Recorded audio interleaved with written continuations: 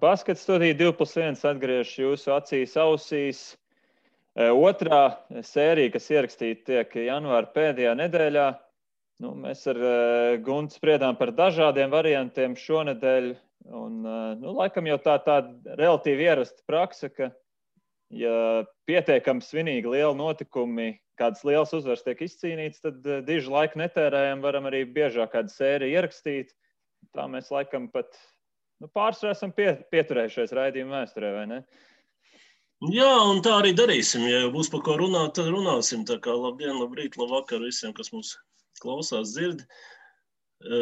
Sveiks, Gati.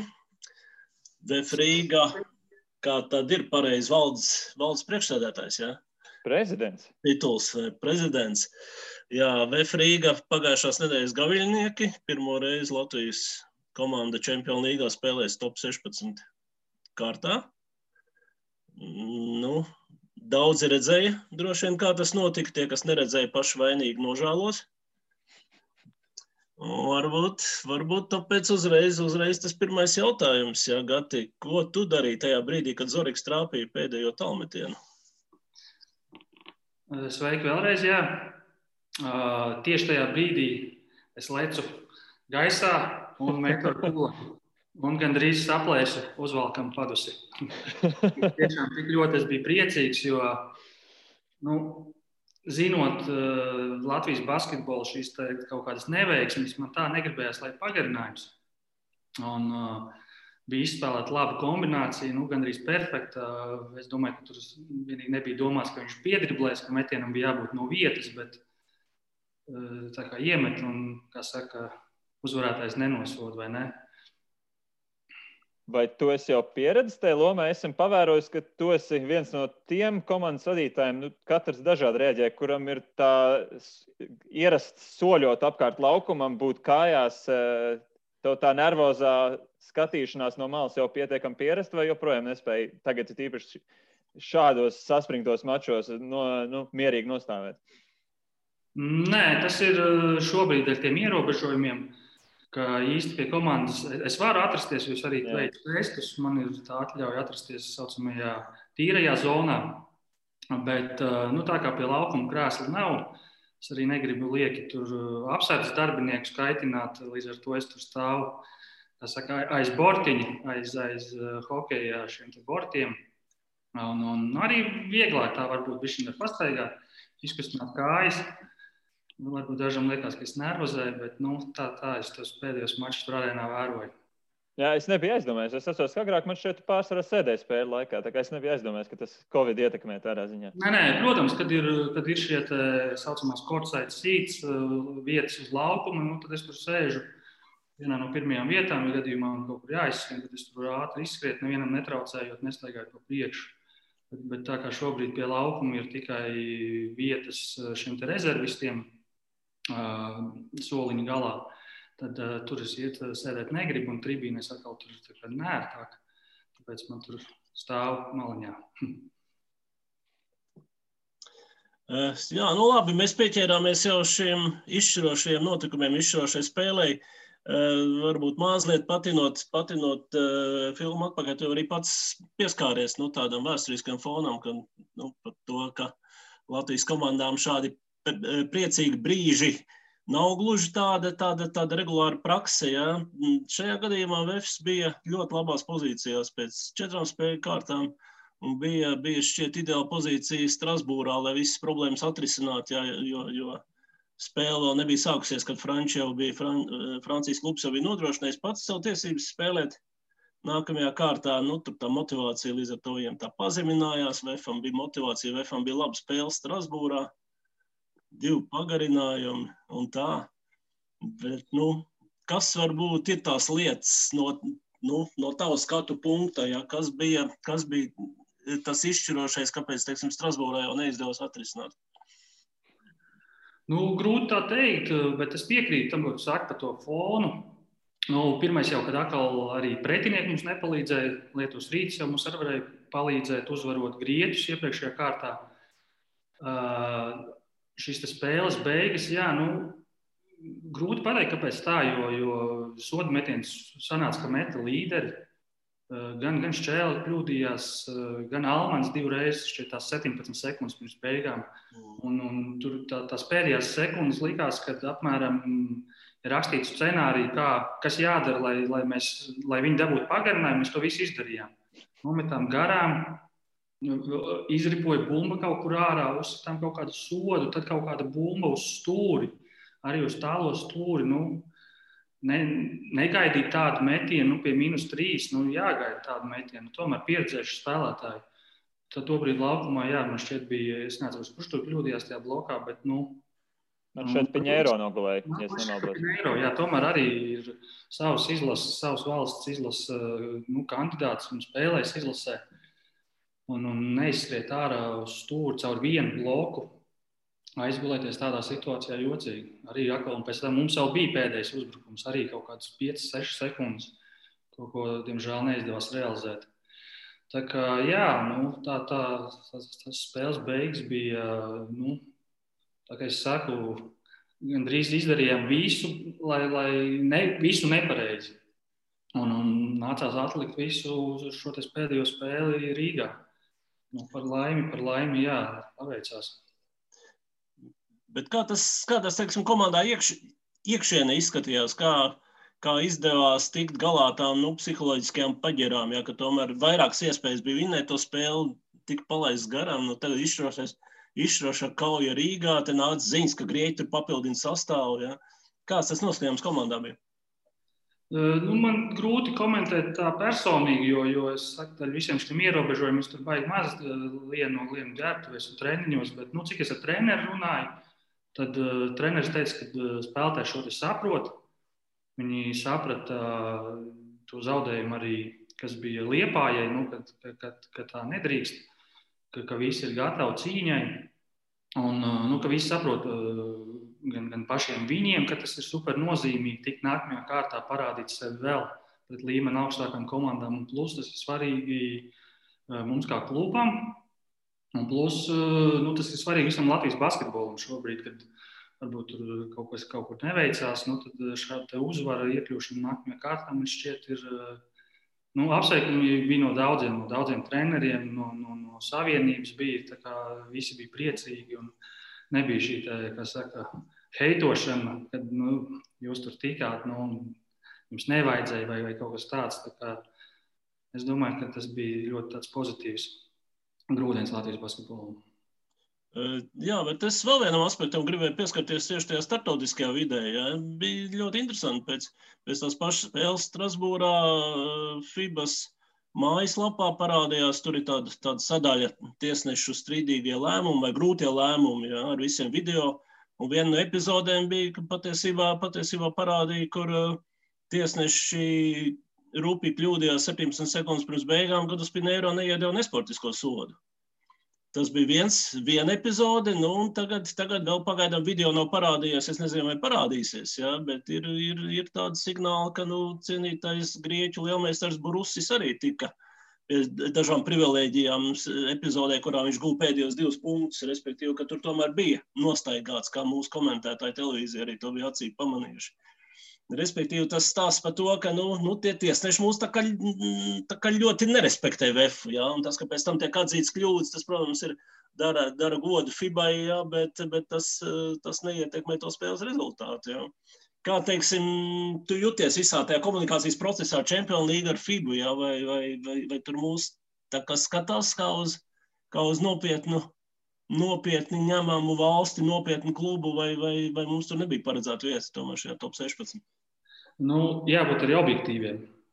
Skaidrs, ka ņemot vērā pagājušā sezonas rezultātus, viņi, protams, priecājās, ka tie klubi ir no ģeogrāfiski vairāk valstīm, bet skaidrs, ka mums tur nekāda lielā loma nav.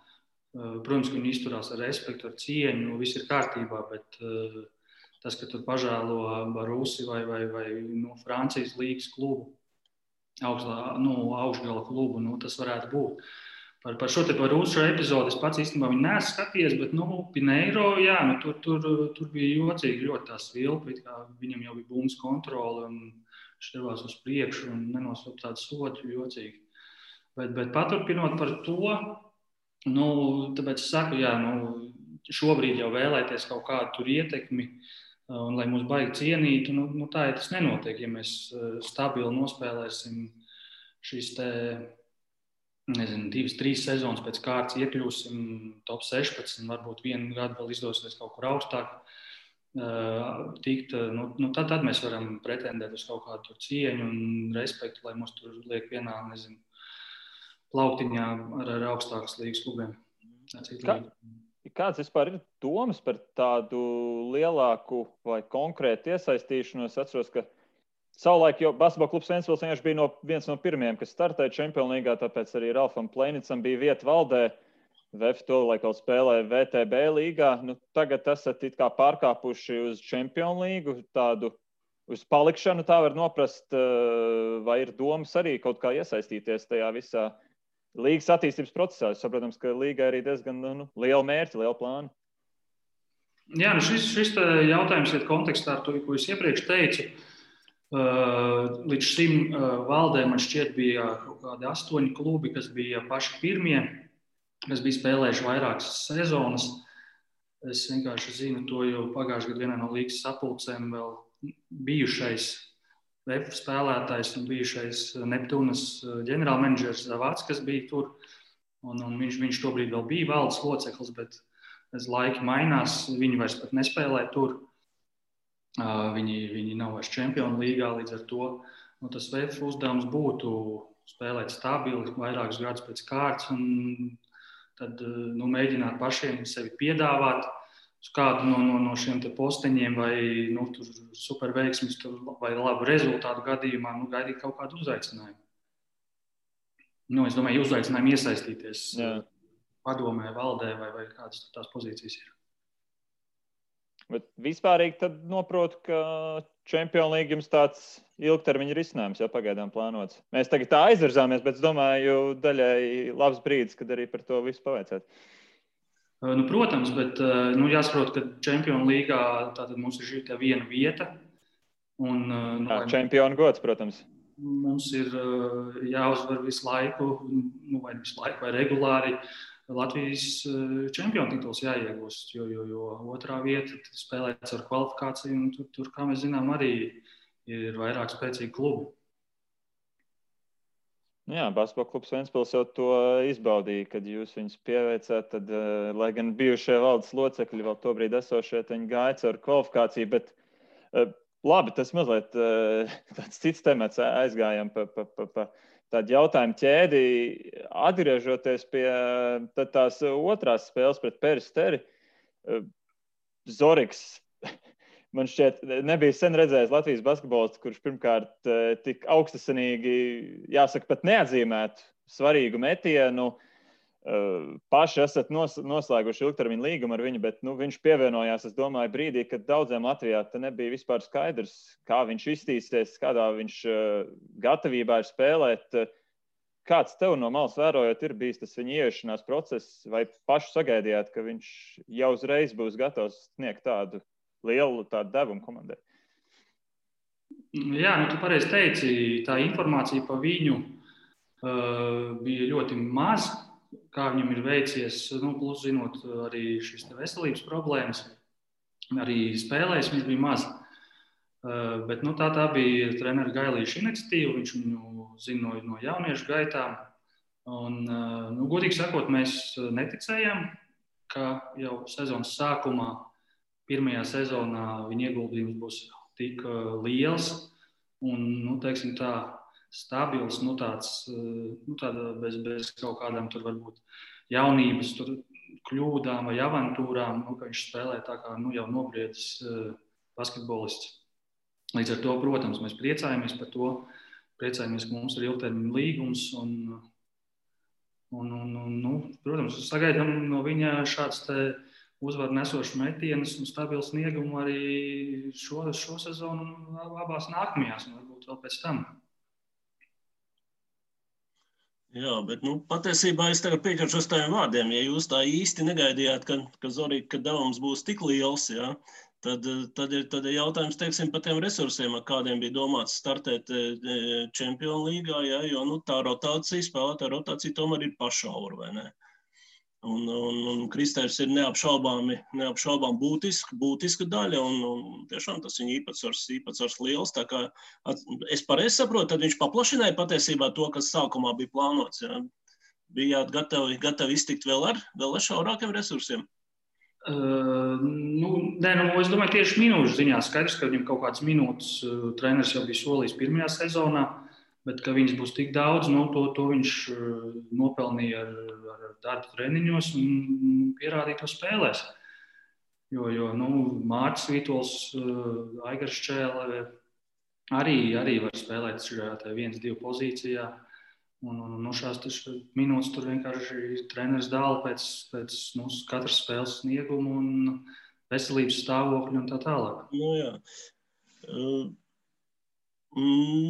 VF komplektācijā tradicionāli tās trīs frakcijas ir bijušas, vismaz no malas izskatās, ka tā tas ir, ja? Ka ir šis te Latvijas valstsienības spēlētāju, vismaz kandidātu kodols, ja tad ir ārzemnieki, un tad ir tas jaunais gals, no kura tiek gaidīta lielāka vai mazāka palīdzība. Tagad es skatos, Latvijas-Igaunijas līgā, teiksim, Werners Kochs, arī Emīls Krūmiņš ir pietiekami daudz spēlējuši pēc minūtēm, arī devuši savu ieguldījumu. Starptautiskās mačos ieguldījums nav bijis tik liels, ja? Vai nav īsti piepildījušās kaut kādas cerības, kas saistīts ar jaunajiem, vai ar to komanda bija rēķinājusies un patiesībā viss notiek tā kā pēc tā plāna, kāds jums bija? Jaunajiem mazliet ir ik pa laikam kaut kāds veselības problēmas, kas tur traucē, teiksim, Pēterim Salmiņam. Emīls, kā tu minēji, Emīls tiek pie savām minūtēm. Tas, ka viņš netiks Čempionu līgā, pie kaut kāda reāla spēles laika normāla, lai sev parādītu, tas jau apmēram bija skaidrs, jo tā pozīcija tur, pirms tā minēja Zoriks, Šķēle, Vītols, Almans, tur ir grūti viņam atrast laiku.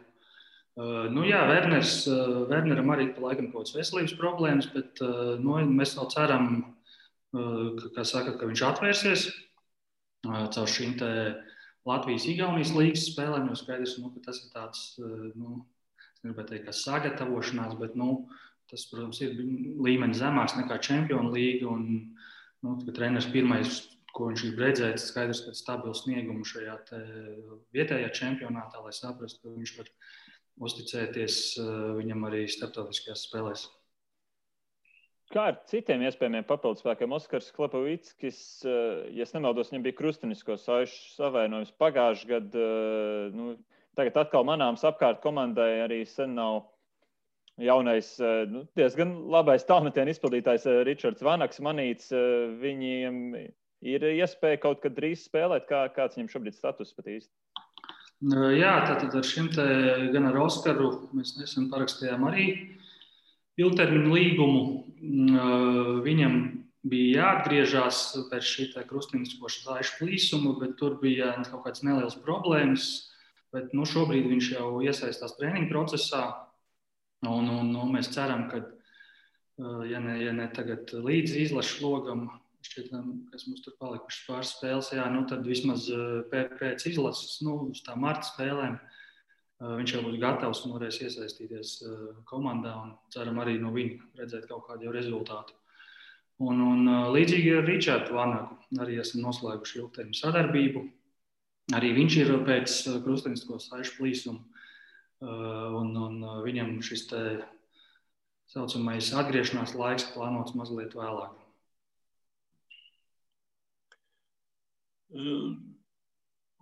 Kāda vispār šobrīd ir tā VF lielā kluba sadarbība ar jauniešu sistēmām? Jā, varbūt viesa skaidrība. Latvijas basketbolā ir tāds projekts kā VF Basketbola akadēmija Valkā ar jauniem perspektīviem spēlētājiem. Laikam šogad formāli jums fanklubu statusā ir attiecības ar Kraukļu VF basketbola skolu, ja es pareizi saprotu. Kā tas ir no kluba tāds ilgtermiņa stratēģijas viedokļi, kā jūs redzat šo te piramīdu, cik tas jums ir svarīgi attīstīt? Jā, tu pareizi minēji, kad šobrīd šīs te sadarbības partneri saucamie vai Farmklubs mums skaitās Kraukļa vefs. Līdz ar to kaut kādi tuvākie spēlētāji, kas varētu būt, es nedomāju par 12, bet tur 13, 14, 15, 16, tā kā trenējās tur. Plus iesaistam kaut kādos treniņos, tā kā arī pie lielās komandas.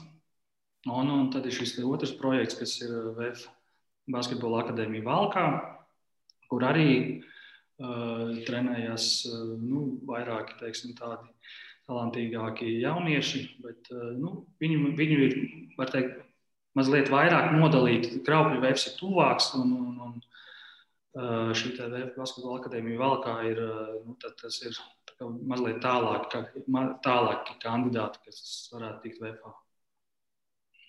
Vai tas vispār tuvākā nākotnē ir pašmērķis, ka viņi kādi no vienas vai otras komandas nākošajiem basketbolistiem varētu palīdzēt laukumā, jo saprotams, ka VFs tādā ziņā nav vienīgā Latvijā. Mums tāda vecuma grupa 17 līdz pat kaut kāds 20, 21 gads, viņi pārsvarā neatrodās te uz vietas. Nav mums vairs tādas biežas situācijas, kad Augusts Marčuļonis izauga līdz 19 gadiem un tad dodas spēlē. Kā VFs uz to īsti skatās? Mums šovasar mēs bijām piesaistījuši, bet no šiem jaunajiem visu vasaru strādāja kaut kādi 6 līdz 8 džeki visu vasaru.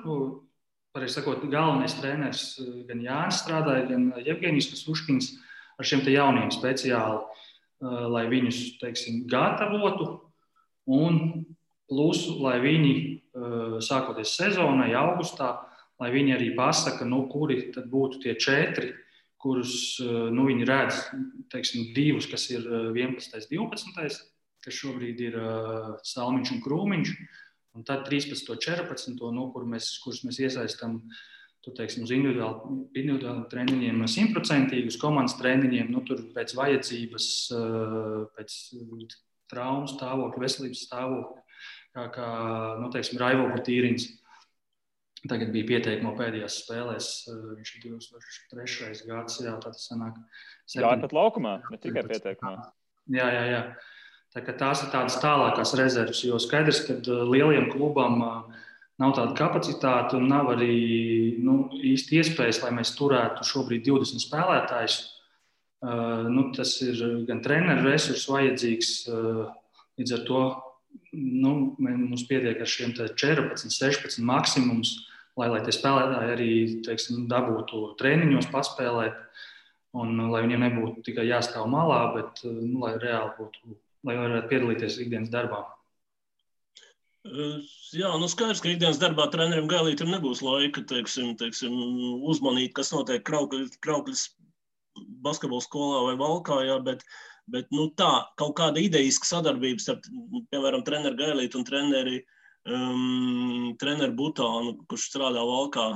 Tāda idejiska sadarbība notiek, ja tiek pārunāts kaut tāda kopējā virzība, ko tad ar jaunajiem vajadzētu darīt? Nē, tādās niansēs nē. Vienkārši labākie no Kraukļa VF tiek uzaicināti un iesaistīti treniņu procesā lielajā VF-ā.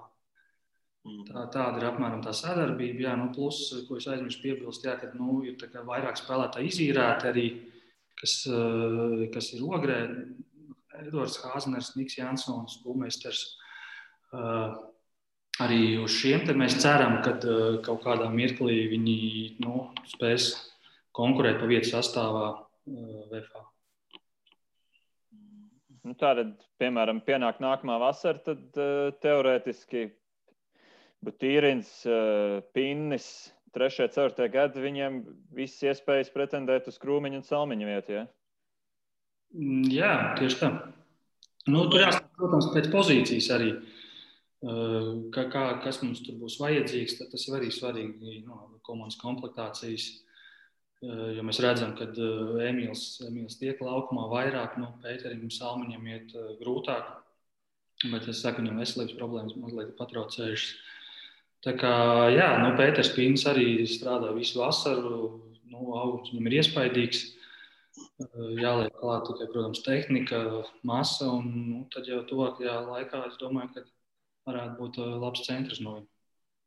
Kā viņam vispār tagad, es atvainu, Gunta, kā viņam vispār tagad pēdējos mēnešus gāja? Viņam līdz 12. janvārim sanāca pāri pa stadioniem, pa mežiem skriet? Kāda viņam bija situācija vispār ar nepilngadīgajiem? Nu, jā, tie, kas nebija tā kā komandas tajā pieteikumā, tie tā kā nedrīkstēja šie apstākļi, nedrīkstēja trenēties. Tie Covid ierobežojumi ir stingri, mēs viņus ievērojam. Žēl, ka tā jauniešiem tas pa labu galīgi nenāk. Tā kā ceram, ka tie ierobežojumi būs mīkstināti vairāk un varēs atkal jaunieši sportot. Jā, šobrīd tā kā mazliet tie ierobežojumi atmaigst, vismaz ir iespēja lielajās komandās un jaunieši izlasīs kaut ko darīt. Starp citu interesanti, bet tas nav jautājums Gatim, tas būs savu augsts cilvēkiem jāparunā, vai viņi neizmantoja gadījumā iespēju tur pāršmaukt pāri robežai, jo Igaunijā es saprotu, ka tur ierobežojumi ir mazāk. Jā. Kā kurā reģionā vienīgi? Bet es pieņemu, ka valsts... Jā, labi, bet tā ir tā būs cita tēma. Bet varbūt tā nerunājot par konkrētiem uzvārdiem, ja, bet savā laikā Kauņa Žalgiri minēja kā tādu pozitīvu piemēru, ka viņam esot 50 jaunie lietuvieši apmēram tajā viņa sarakstā, kur dažādās vietās izīrēti, kuram labākās attīstības iespējas. Teiksim, cik VEF-am tad šobrīd tādā nosacīta VEF sistēmā tie jaunie būtu? Ir tāds kaut kāds kontrols skaitlis, ko varētu nosaukt? Grūti tam man jāpadomā. Arī kas skatās jaunietis? Ko mēs skatām pa jaunietu? Latvijā vēl nobriest un tā tālāk. Es domāju, ka līdz 24 gadu mierīgi iet jaunietis. Jā. Labi, līdz 22. Tādi reāli, jā, 10, es teiktu, kas ir mūsu tādā paspārnē, kurus mēs atbalstam. Jo bija šis VEF skolas projekts, kur bija daudz vairāk jaunieši, bet tas tur šobrīd tā vairs nestrādā, nav šīs te komandas, bet salīdzināt ar Lietuvu tomēr nav objektīvi, skaidrs, ka tur tie basketbolisti daudz vairāk. Plus šis te, sauksim, mātes klubs vai piramīdas virsotnes klubs, kas ir Kauņas Žalgiris, tas tiem lēšiem, protams, kad ir kā reliģija vai kā saknes tur nokļūt, mēs jau redzam tomēr, ka mums labākie, ne visi, bet daudzi tomēr izvēlās ārzemes. Daudzi, vairāk ir pamatoti, daudzi ir ļoti apšaubām. Doties uz šīm 3. un 4. līgām. Pēc tam redzam, ka viņi atgriežas. Bet es ceru, ka VEFs, teiksim, spēs noturēt šo līmeni un ar katru gadu varbūt mazliet pat pielikt, lai arī tiem jauniem basketbolistiem būtu, ka viņi redzētu, kad šis klubs ir stabils, spēlē ar labiem panākumiem, augstā līmenī, lai es tur gribētu nokļūt kā basketbolists viņu sistēmā, un ka tā ir man iespēja izsisties. Jo šobrīd jau to VEF-u vairāk kā iespēja izsisties izmanto ārzemnieki, un plus Latvijas izlases, teiksim, pirmais piecinieks mums ir izsities, tad tas otrais piecinieks, kur mēs redzam, kur Krievijā pelna liels naudas un citur Eiropā. Jā, bet, teiksim, ir kaut kāda kustība komunikācijā ar jauniem spēlētājiem, ar viņu vecākiem, arī aģentiem. Ir tā kā palielinās, pieaug palēnām uzticība VEF sistēmai? Kā tu to jūti? Šobrīd es pats personīgi ar vecākiem tik ļoti vairs nekomunicēju. Es jau darīju pāris gadus atpakaļ, kad mēs sākām to VEF skolas projektu. Šobrīd ar aģentiem, pieņemsim, ir sarunas bijušas, kad varētu vēl piesaistīt kaut kādus spēlētājus, gan latviešu, gan kaut kādus ārzemniekus, bet šobrīd mums tas nav tik aktuāli. Pēc sezonas mēs varam skatīties, jo sezonas vidū kaut ko mainīt, tas nav īsti vajadzīgs. Arī kaut vai piesaistot kaut kādus jaunos spēlētājus, tur no Igaunijas, no vēl kaut kurienes, tas tā varētu nebūt labi mikroklimatam un tai kopējai situācijai. Līdz ar to vasarā skaidrs, ka mēs atgriezīsimies pie šīm sarunām ar aģentiem un skatīsimies, ko tur var izveidot. minēji to pielikšanu pa solītim tieši attiecībā uz jauniešiem. Cik aktuāli vispār ir VEFam cīnīties? Tad, jo reāli, būsim godīgi, tā ir vismaz starp aģentiem, tā ir nosacīta cīņa par 14, 15 gadīgiem puikām. U16 vai vispār man šeit vairs neviens bez aģenta nespēlē. Vai tam jābūt vispār pašmērķim atgriezties tādā situācijā, kā bija VEF skolai ar 96, 97, 98 gadiem, kad VEF skola bija tā, kas viņus savāca, vai tagad tā realitāte ir pagājusi? Jā, es saku, ka veidot atsevišķas komandas jauniešiem, tas izmaksā ļoti dārgi. Sevišķi nav nekāds pašvaldības atbalsts. Līdz ar to mēs skatāmies uz atsevišķiem spēlētājiem, mēģinam, tā kā tu teici, pirmkārt bez aģenta, ja iespējams noslēgt līgumu. Ja tas nav iespējams, tad mums ir normāls attiecības arī ar citiem aģentiem. Un kas uzskata, ka pareizais ceļš tomēr ir iet caur Latviju, tad mēs runājam un ir iespējas vienoties. Tā kā process notiek. Labi, jauniešu fronti kā pietiekami izrunāta. Skaidrs, ka diezgan, varbūt šobrīd jāsaka jau pat svarīgākā sezonas daļa vēl ir tikai priekšā. Un kā jau skārām, Latvijas Igaunijas līgā pagaidām spēlē pietiekami plašs spēlētāju klāsts un patiešām visi tiek pie iespējām. Čempionu līgā tagad pēdējās 2 spēles būtībā ar 7 spēlētāju rotāciju aizvadīts. Vai tas VEFam vispār ir pašmērķis šobrīd papildināt sastāvu vai gluži vienkārši tas spēlētāju skaits ir kāds ir attiecīgā no savas rocības? Šobrīd situācija ir tāda, ka visus spēlētājus, kas mums ir, mēs saglabājam sastāvā. Un treneriem ir iedots, teiksim tā, ne uzdevums varētu teikt, skatīties, kas ir pieejams tirgū. Un mēs gaidām, es domāju, klubu valde gaida no treneriem priekšlikumu. Viņi, protams, saprot mūsu finansiālās iespējas tātad par šo te papildinājumu, lai nāk ar priekšlikumu, un tad mēs to izskatīsim. Tur ir runa par konkrētām pozīcijām, kuras jāpastiprina. Šobrīd pat īsti ne par pozīcijām, vienkārši papildinājums. Mēs gribam izskatīt vairākas versijas, tāpēc mēs gaidām no treneru kolektīva šīs te gan par pozīcijām, vairāk, gan, protams, par spēlētājiem, un tad jāskatās uz finansiālām prasībām. Vai viegli ir vispār šobrīd pretoties tam kārdinājumam, ņemot vērā, ka jūs tomēr esat pārsteiguši Eiropu, ne tikai Latvijas basketbols, bet ārzemnieki visi laikam spēlē praktiski pluszīmi, no tā vadošā septītnieka.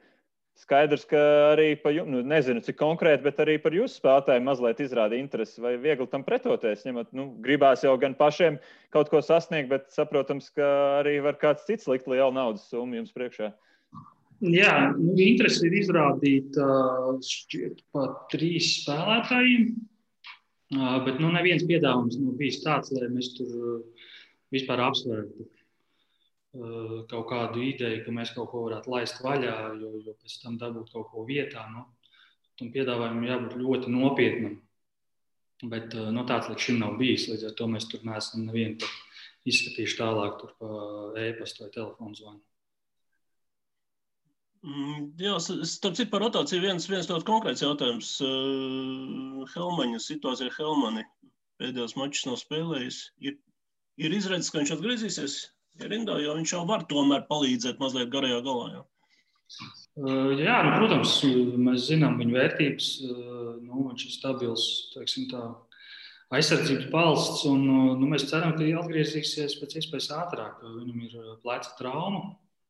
Un gaidām viņu atgriežoties, jo, kā jau Reinis minēja, šī 7 spēlētāja rotācija, viņi var izrādīties ļoti izšķiroša, jo arī kalendārs būs sarežģītāks daudz. Šīs 6 spēles, ko mēs izspēlējam šobrīd no oktobra beigām, tātad novembris, decembris, janvārs, 3,5 mēnešu laikā mēs tagad izspēlēsim 6 nedēļās. Plus nāk klāt 5.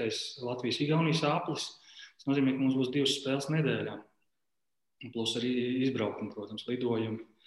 Tāpēc mēs ceram, ka spēlētāji būs veseli. Ceram, ka jaunie varēs kaut kā vismaz Latvijas-Igaunijas līgas spēlēs palīdzēt, un lai mēs varētu atpūtināt līderus tajos mačos.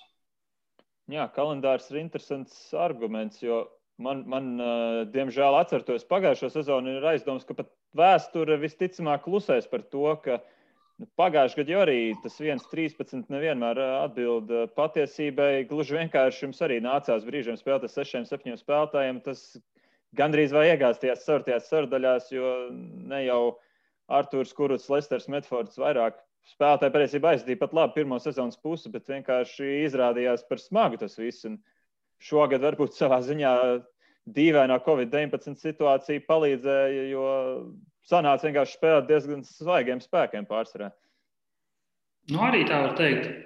Bet tas bija vēl viens arguments, kāpēc mēs piesaistījām šos jaunos. Skaidrs, ka primāri tas ir kluba ilgtermiņa šāds redzējums, lai jaunie attīstās klubā. Līdz ar to varbūt kaut kāds mazliet lētāks, teiksim, latviešu spēlētājs nekā, ja mēs viņu jau ņēmām, ja viņš jau ir izlases kandidāts, tad viņš ir daudz dārgāks. Bet, ja viņš ir izaugs ar klubu, tad varbūt viņš sanāk klubam mazliet lētāk. Un plus tas, kad šie jaunieši palīdz treniņu procesā, ja ir šis traumas vai saslimšanas vai vēl kādas problēmas, tad viņi ir gatavi iesaistīties. Viņi pilnvērtīties tādā ziņā, ka viņi jau zina sadarbības, zina treniņu procesu, zina, ko treneris no viņiem grib. Tas nav tā, ka izraut no kraukļa vienu spēlētāju, jo mums te 9 šodien iedavāja, Jūri atnāca uz treniņu, tā jau profesionāļos nenotiek, tad labāk, lai Jūris neatnāk, jo tad viņš vairāk traucē nekā palīdz. Vai tev jāvelk forma būt? Mēs ar Žēņu vienmēr smējamies, kurš tur ies par 4? Es vai tu? Jā, bet Reins tā diplomātiski tādā pieļaujuma formā teica, ka varbūt šis spēļu grafiks bija izdevīgs komandai. Es būtu noskaņots kategoriskāk. Es domāju, ka pilnīgi noteikti šāds grafiks bija izdevīgs pie šādas komplektācijas. Tas, ka bija nevis Champions Leagues pirmajā posmā nevis 14 spēles, bet tikai 6, vai ne? Un arī cits starp arī tas, ka nebija jābrauc uz Igauniju, bija mazāk šie pārbraucieni, ka bija spēles tikai Latvijā. Tā ir tā Covid laikam situācijas pozitīvā puse, ka mazliet tādā mierīgākā grafikā viss notiek un spēlētāji pilnīgi noteikti komandas līderi ir svaigāk uz šiem Champions League spēlēm. Kā tas vispār, teiksim, uz tādu kluba darba organizāciju, kluba ikdienu, kluba budžeta piepildīšanu atsaucās, jo gan jau, ka tomēr vasarā plānojot sezonu, jūs jau nezinājāt, ka būs tikai 6 spēles Champions League, gan jau bija tik plānot līdzekļi tādam skarbākam grafikam. Vai tagad nav kaut kāda ekonomija parādījusies?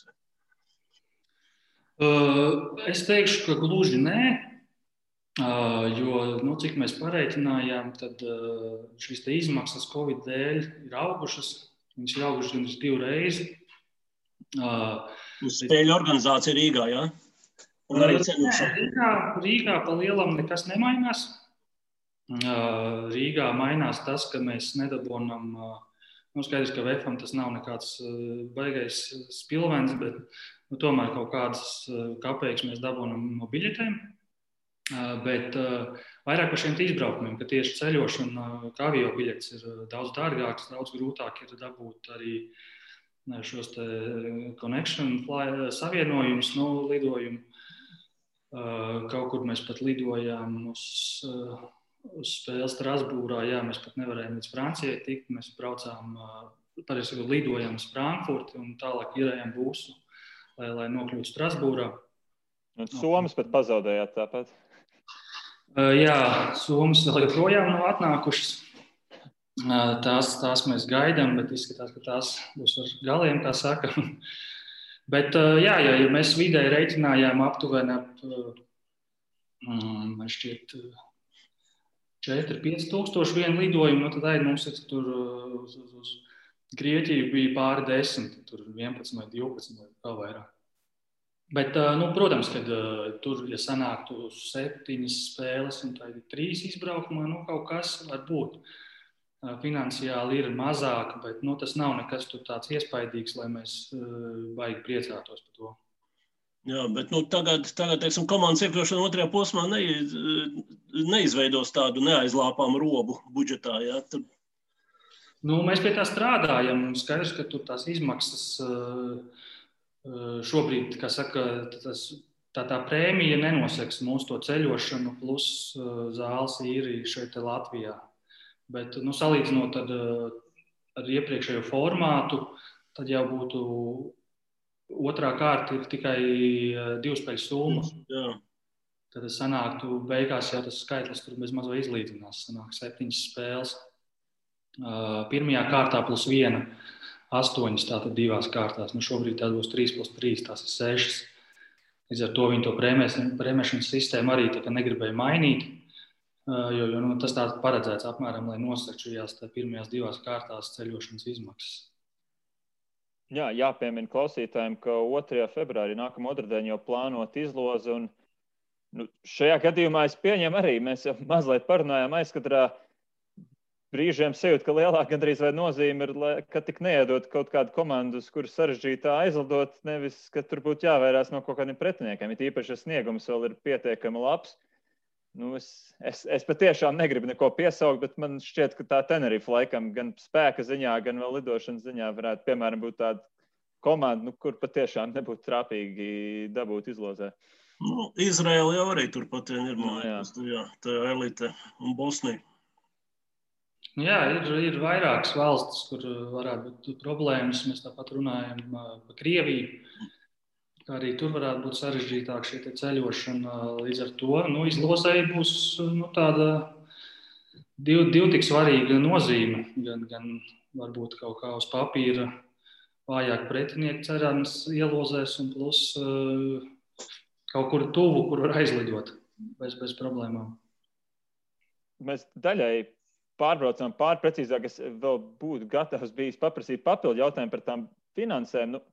Diemžēl pirms 2 gadiem es tā ņemot vērā, ka sanāca tās spēles komentēt, diemžēl diezgan tuvu izdzīvoja faktu, ka TTT Rīga cerēja, ka veiksmīga sezona nozīmēs, ka kaut kur parādīsies papildu sponsoriņu, papildu atbalstītāji Latvijā, kas tad nākamā sezona ļaus pacelt to līmeni.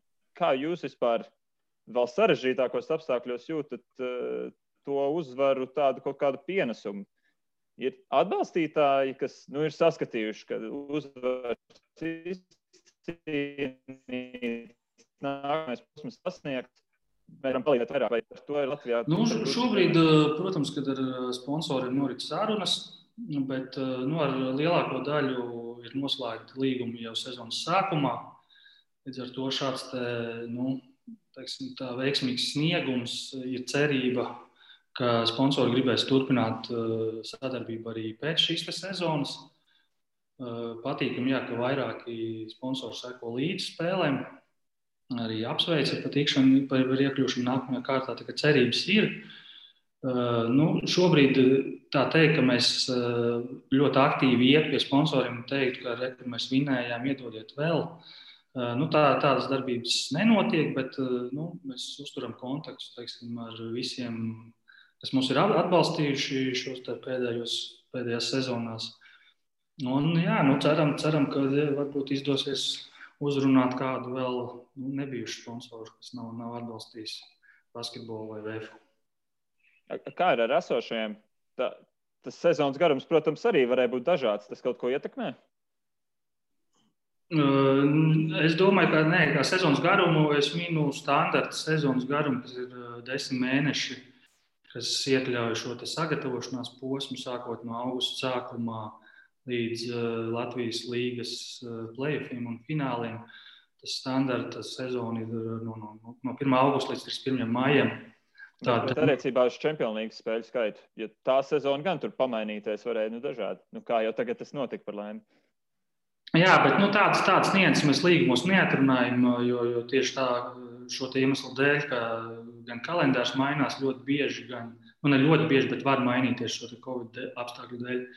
Plus mēs nekad nevaram būt pārliecināti, cik tālu mēs tiksim. Un līdz ar to mēs piedāvājam tās iespējas sponsoriem reklamēties tajās teiksim, tā garantētajās spēlēs, kas ir regulārā sezona. Līdz ar to šitais te, protams, viņiem ir kā papildus bonus. Jā, bet, teiksim, sarunās par naudas piesaistīšanu, pēc pagājušā gada 1-13 bilances Čempionu līgā, kur tie, kas zināja, tie saprata, ka varēja būt nevis 1-13, bet varēja būt arī 6-8 pilnīgi mierīgi pēc tam spēļu galotnēm, kas tur neveiksmīgi izvērtās, bet tomēr uz papīra statistikā palika tas 1-13. Bija tā, ka sarežģītāk runāt arī par naudas lietām, vai tomēr sponsors neinteresē tik ļoti tas rezultāts? Es teiktu tā, kad kā kur. Gan, jo skaidrs, ka sponsoriem ir interesanti un tas viņiem ir papildu tāds bonus, kad klubs startē. Šajās starptautiskajās sacensībās līdz ar to ir iespēja parādīties vai atrādīt savu zīmolu kaut kur ārpus Latvijas. Tas ir, es teiktu, viens no svarīgākajiem šiem te sponsoru, ne prasībām, bet, varētu teikt, prasībām. Tāpēc, ka izdevās vinēt šo čempionu titulu, tas nevinēt, bet mēs varējām teikt, ka mēs vinējām, mums piešķīra. Un līdz ar to mums bija vieta pamatsacensībās Čempionu līgā, un tas bija plus, ko mēs, protams, pieminējām sarunās un ko mēs piedāvājam. Jā, saprotams, ka Čempionu līga šogad ir tā lielā nagla, tas, kas ir savā ziņā, Latvijas, Igaunijas līga ir palikusi aizēnot, saprotams, ka tur arī tas čempionāts nerit, kā mēs vēlētos, taču VFam ik pa laikam nemaz tik viegli arī neiet. Liepājā nesen piekāpāties, kā minēja, 2 zaudējumi jau ir kopā. Kāds tavs skatījums bijis uz tur pagaidām notiekošo, vai tam vispār ir saistība ar kādiem motivācijas faktoriem? Kādu nolaišanos uz tukšām zālītēm, mazākām zālītēm. Protams, skatītāji nekur nenāk, bet tas skats man ir citāds, vai tas līmenis patiesībā ir augstāks, kā mēs domājam? Pirmkārt, protams, ka nevajag nonīcināt Latvijas klubus, rāda labu sniegumu, bet, diemžēl ir jāpiekrīt, ka var redzēt šo te motivācijas trūkumu dažiem spēlētājiem, kā saka, šķirojot spēles, un mēs par to runājam. Mēs stāstam, ka tas mums ir tikpat svarīgi, pirmkārt, gan no prestiža viedokļa, gan no pozīcijas viedokļa play-offos. Jo, attiecīgi, ja mēs sākam no zemākas pozīcijas, mēs sagrotinām savu ceļu finālu, un neuzvarot finālā vai netiekot finālā, tas jau būtu tāds ļoti, ļoti bēdīgs sezona, bet neuzvarot finālu mēs atkal jāstartē no kvalifikācijas Čempionu līgā, kā mēs runājam. Līdz ar to mēs spēlētājiem par to stāstam, sakam un ceram, ka spēs koncentrēties un pietiks gan fiziskā izturība, gan šis psiholoģiskais spēks būs, lai spēlētu sezonas beigām vienā līmenī. Tas ir tas, ko mēs gribam. Bet jāsaprot, ka šie te krītumi ir. Es pats esmu spēlējis, es zinu, ka ir dažreiz grūti saņemties uz kaut kādas varbūt problēmas ārpus laukuma kādam, ko mēs nezinām un neesam informēti. Varbūt kāds tur ir nogurs vairāk pēc ceļošanas, vēl kaut kas. Un ka šīs lietas saliekās kopā, tad tāds rezultāts dažreiz gadās. Tad jau uzreiz 2 ļoti konkrēti jautājumi. Pirmais vai komandā tika kaut kā kopā, vismaz attālināt, bet kopā nosvināt šis te panākums mačā ar Peristēriju, un otrs jautājums no tā izrietošies uzreiz, vai tika veikta kaut kāda īpaša sagatavošanās pirms rītdien paredzētās spēles Ventspilī? Nosvinās, domāju, kā attālināt? Pēc pašreizējām iespējām, iespējams, ka attālināt, ir jau bijuši daži tādi draugu pasākumi attālināt, un zinu, ka notiek, jā. Es vismaz nebiju uzaicināts, nezinu, vai bija. Labi, tas tā, jā, bet rītā spēle Ventspilī. Ventspils tikko dabūja smagu pērienu no Ogres, viņam tur ir 3-kārša motivācija, plus vēl viņu uz VF vienmēr ir papildus motivācija nav vajadzīga, jā. Ar kādu domu Vefs brauks uz Ventspili tagad? Vefs brauks ar tādu domu, kā vienmēr brauc ar domu uzvarēt. tāpēc nekāda laika tur, es ceru, komandai nebija svinēšanai. Nevajadzētu būt tā, ka visi ir baigā eiforijā, jo kā jau mēs te minējām, ka galvenie mači tikai priekšā. Un, divi zaudējumi jau mums ir. Mēs noteikti mums jācīnās par uzvaru. Komanda jau 2 dienas sanāk gatavojās. Jā. Un cerams, ka būs laba spēle. Bet citādāk, mēs tām personālajām varbūt šoreiz atskaitot Kristēru Zoriku tik ļoti nepieskārāmies. Un tas jau arī gan jau, lai paliek atsevišķās intervijās galveniem trenerim, liekas, ka leģionāri, tam iepriekš redzētajiem Latvijā pieiet visam ļoti nopietni. Vismaz tādā ziņā, kā viņi prezentē sevi ierodoties spēli. Man šeit viņi tur 3,5 stundas pirms spēles jau pirms Champions League mačiem iesildās. Kā vispār no kluba vadības puses sanāca, jo to iepriekš izzināt, tas bija tā apzināti trāpīts uz puišiem, pa kur dzirdams, ka raksturi esot, teju izcili tādā attieksmes ziņā? Tas vairāk ir treneru darbs, bet, protams, ka tā ir daļa no saucamās skautošanas. Ja varbūt 10 vai 10, vēl vairāk 20 gadus atpakaļ, tad tie bija cipariņu apskatīšanās tikai, cik ir punkti, tad davai šito ņemam. Tad Demetrijs Sils ienāk. Un tagad tā skautošana jau ir tādā līmenī, kad prasa par šīm raksturu īpašībām, kā uzvedās ārpus laukuma, kā uzvedās komandā. Plus, protams, man arī ir zvanījuši menedžeri, ģenerāli menedžeri, prasījuši, kāds viņš tur ir, ko viņš dara, kā viņš pret komandas biedriem izturās. Tā ir daļa no procesa, bet tik un tā, protams, vienmēr gadās kaut kādi sarežģījumi, jo komanda ir tātad šie 12, 14 spēlētāji, plus tomēr dakteri, treneri un tie raksturi jau var atsauksmes var būt labas, bet kaut kas var nesaiet kopā. Šobrīd izskatās, ka šeit ir sagājis. Visi, kā tu teici, ārzemnieki ir motivēti, ir gatavi strādāt, ieguldīt lielu darbu. Arēnā es arī pamanīju, es pats biju tur 4. 5, tas kaut kāds 3 stundas pirms spēles, un gribējās dzītiņas malā vienu brīdi, kad čārījums 3 stundas jūs te mētājat, un pēc tam jums vēl 2 stundas ir jāskrien uz maksimumu, vai jūs izturēsiet, bet izturēju. Galvenais jau, ka es dzirdu, ka jaunieši mazliet attieksmi mainījuši. Proti, varbūt viņi nebija nekad dzīvē aizdomājušies. Saprotams, ka 17-18 gados jau tādas lietas nenāk uzreiz, tādā apziņā, ka var tur ilgāk sēdēt, ātrāk nākt. Es domāju, tur tā pievienotā vērtība saistībā ar leģionāru piesaistīšanu vēl ārpus laukuma savā ziņā. Tas vienmēr ir bijis tāds, komandas pieredzējušāko spēlētāju uzdevums, varētu teikt, rādīt šo priekšzīmi jauniem basketbolistiem. Un super ir, ja arī viņi to redz leģionāros, jo tieši tā 17, 18 gadi ar šiem te jauniešiem strādāja. Skaidrs, ka viņi lielākā daļa, es neteiktu visi, bet lielākā daļa neiegūt to darbu tādu, kā vajadzētu, nav tā attieksme. Un tie, kas pēc tam kaut ko vēl spēlē, es domāju, ka viņi to nožēlo. Tie, kas aiziet prom, skaidrs, ka viņiem tas nav bijis galvenais, un to mēs redzam, kāpēc nav tā motivācija bijusi. Ja viņš vienkārši beidz spēlēt basketbolu, tad skaidrs, ka tur līdz galam viņš nav bijis iekšā. Bet tiem, kam, teiksim, tā ir jau kaut kāda neliela panākuma, un šajā te vecumā gulēt uz lauriem un cerēt, ka es esmu talantīgs un es izaušu par labu basketbolistu, tā vairs nenotiek.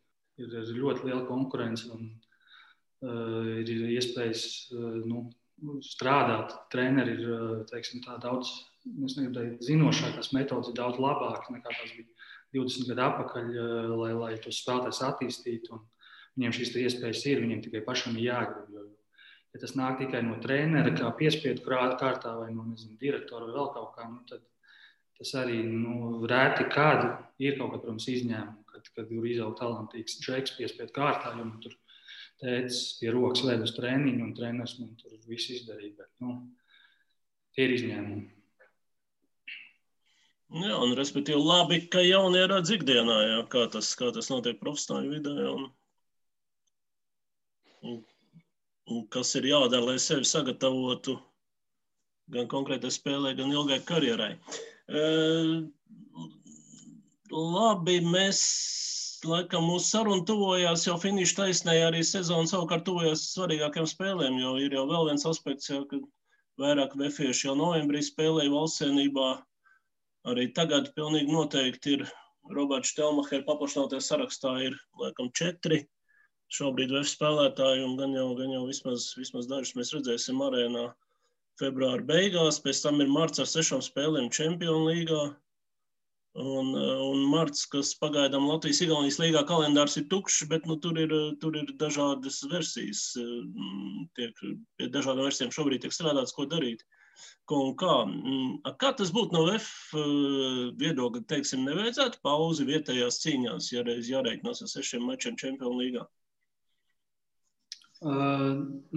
Šāda viena versija ir, bet mēs tomēr uzskatām, ka mums ir jāspēlē, mēģināsim izmantot jaunos vairāk. Un 2 spēles nedēļā tā ir normāls profesionāls sporta, normāls profesionāls basketbola komandas kalendārs.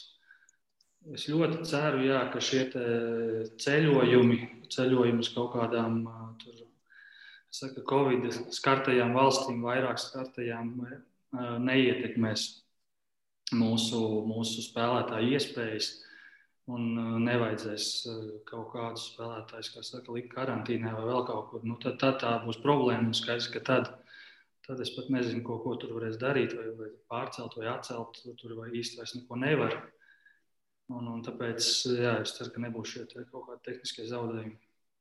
Vai es pareizi saprotu, ka VF būtībā pagaidām tur atskaitot laikam kaut kādu atsevišķu gadījumu izvairījās no Covid, ja? savās rindās?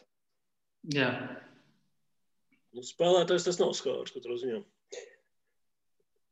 Bet starp citu, ko tad paredzēja Čempionu līgas reglaments, cik tur bija stingri noteikumi, ja kādam spēlētājiem būtu bijušas problēmas? Visai komandai būtu karantīna vai tur mēģinātu tad atsevišķi izolēt pa spēlētājiem? Tā kā citu komandu praksa rāda, ka izolē šos atsevišķos spēlētājus. Jo tie testi ir veikti pietiekami bieži, tad ir iespējas noteikt šo pēc iespējas ātrāk to saslimušo, un ja tur nav bijis kontakts, tad viņi ir iespējams izolēt. Skaidrs, ja viņš tur ir kaut kur parādījies, vai es tur tik sīk tos noteikumus nezinu, bet ir iespēja izolēties, jā. Jā, un sezonas sākumā laikam dažas spēles atlika vai pārcēla, bet sezonas beigās viss gāja pēc grafika. Tā kā, jāsit 3. Nīžņijā noteikti pārcēla, jā, bija komandas, kas izspēlē pēkšņi svarīgāk. Čmokiem jau arī kaut ko atcēla, tur jau mūsu ir nespēlē. Jā. Bet, jāsit 3 pie koka un jācer, ka sezonas turpinājums būs. Vismaz šai ziņā nesagādās nekādas nepatīkams pārsteigums, un viss būs atkarīgs no tā, ko vīrs spēs paveikt laukumā, nevis cīņā ar šo vīrusu. Bet saistībā ar laukumu saprotams, ka VF vienmēr viena no prioritātēm bijis čempionu tituls vietējās sacensībās. Redzēsim, vai tādi būs šogad 2 spēlējami. Fināla 8. nosaukums tiek celāts apkārt jau klubā? Fināla 8. tas ir pa kuru līgai? Čempionu līgā. Šobrīd, protams, kad mēs vēl, piezemētām emocijām papriecājamies par tikšanu 16. Sagaidīsim izlozi. Tad skatīsimies uz priekšu, kas mums tur ir kādas cerības. Bet, pieņemot to, ka komanda tiešām rāda labu sniegumu, šie 2 zaudējumi, kā mēs zinām, bija reāli pēdējās sekundēs. Tikpat labi varēja būt 6-0 un varēja būt 3-3 arī, vai ne? Mēs bijām ļoti tuvu tam. Tā kā tiešām es skatos tā, pozitīvi un ar cerībām, ka varbūt izdodas tikt, solīt tālāk. Starp citu, vai tu zini, vai Strasbūra arī var ielosēt mūsu grupā? Es nebiju papēdījis to, vai viņi ir jau obligāti citā grupā viņam ienonāk? Cik mēs ar Gunti runājām, nē, ka tie noteikumi paredz, ka Tas ir vienīgais ierobežojums, ka nebūs komandas no vienas grupas, jā, bet var būt 3 Spānijas komandas, teiksim, vienā grupā, jā, tas ir iespējams. Bet ar Strasbūru mēs nespēlēsim, jā, pilnīgi noteikti pārējais viss ir. Divas komandas no tām, kas bija pirmajās vietās savās grupās, izņemot Strasbūru, tātad un vēl viena no tām, kas bija otrajā vietā. Tā kā tā.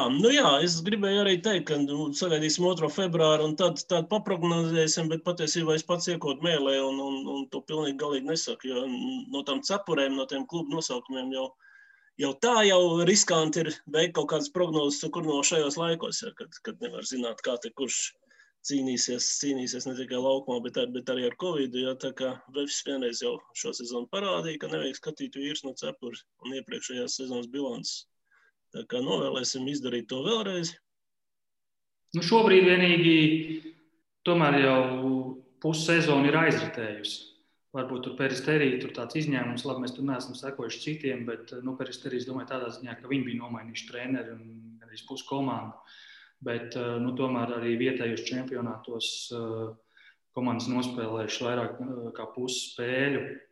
Līdz ar to šobrīd jau mēs varam jau reāli spriest par kaut kādiem spēku samēriem. Skaidrs, ka mēs tur nevaram veidot prognozes, uzvarēs vai neuzvarēs, bet apmēram ieskicēt, kas ir šī turnīra, tādi visi turnīri, domāju, favorīti.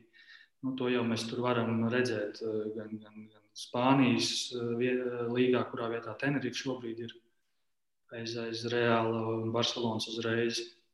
Tāpat, kā es pirms tam minēju, ka šeit šī āka no Turcijas ir priekšā Fenerbahčei Turcijas līgā, tas tomēr parāda, ka komanda spēlē labi un pat ļoti labi varētu teikt. Bet, protams, ceram uz veiksmīgu izlozi. Starp citu, viena fronte, gan par ko man te ir atgādināts pāris reizes, viena fronte ir tāda, kas joprojām latviešus vērtē par zemu. Atkal atgriezīšos pie TTT veiksmīgā gada Eirolīgā, kas ceru, ka kādā ziņā te ir vēlkams paralēls. Visas 6 reizes bukmēkari lēma, ka VF nesot spēles favorīts. Pietiekami daudz reizes viņiem pierādījāt pretējo.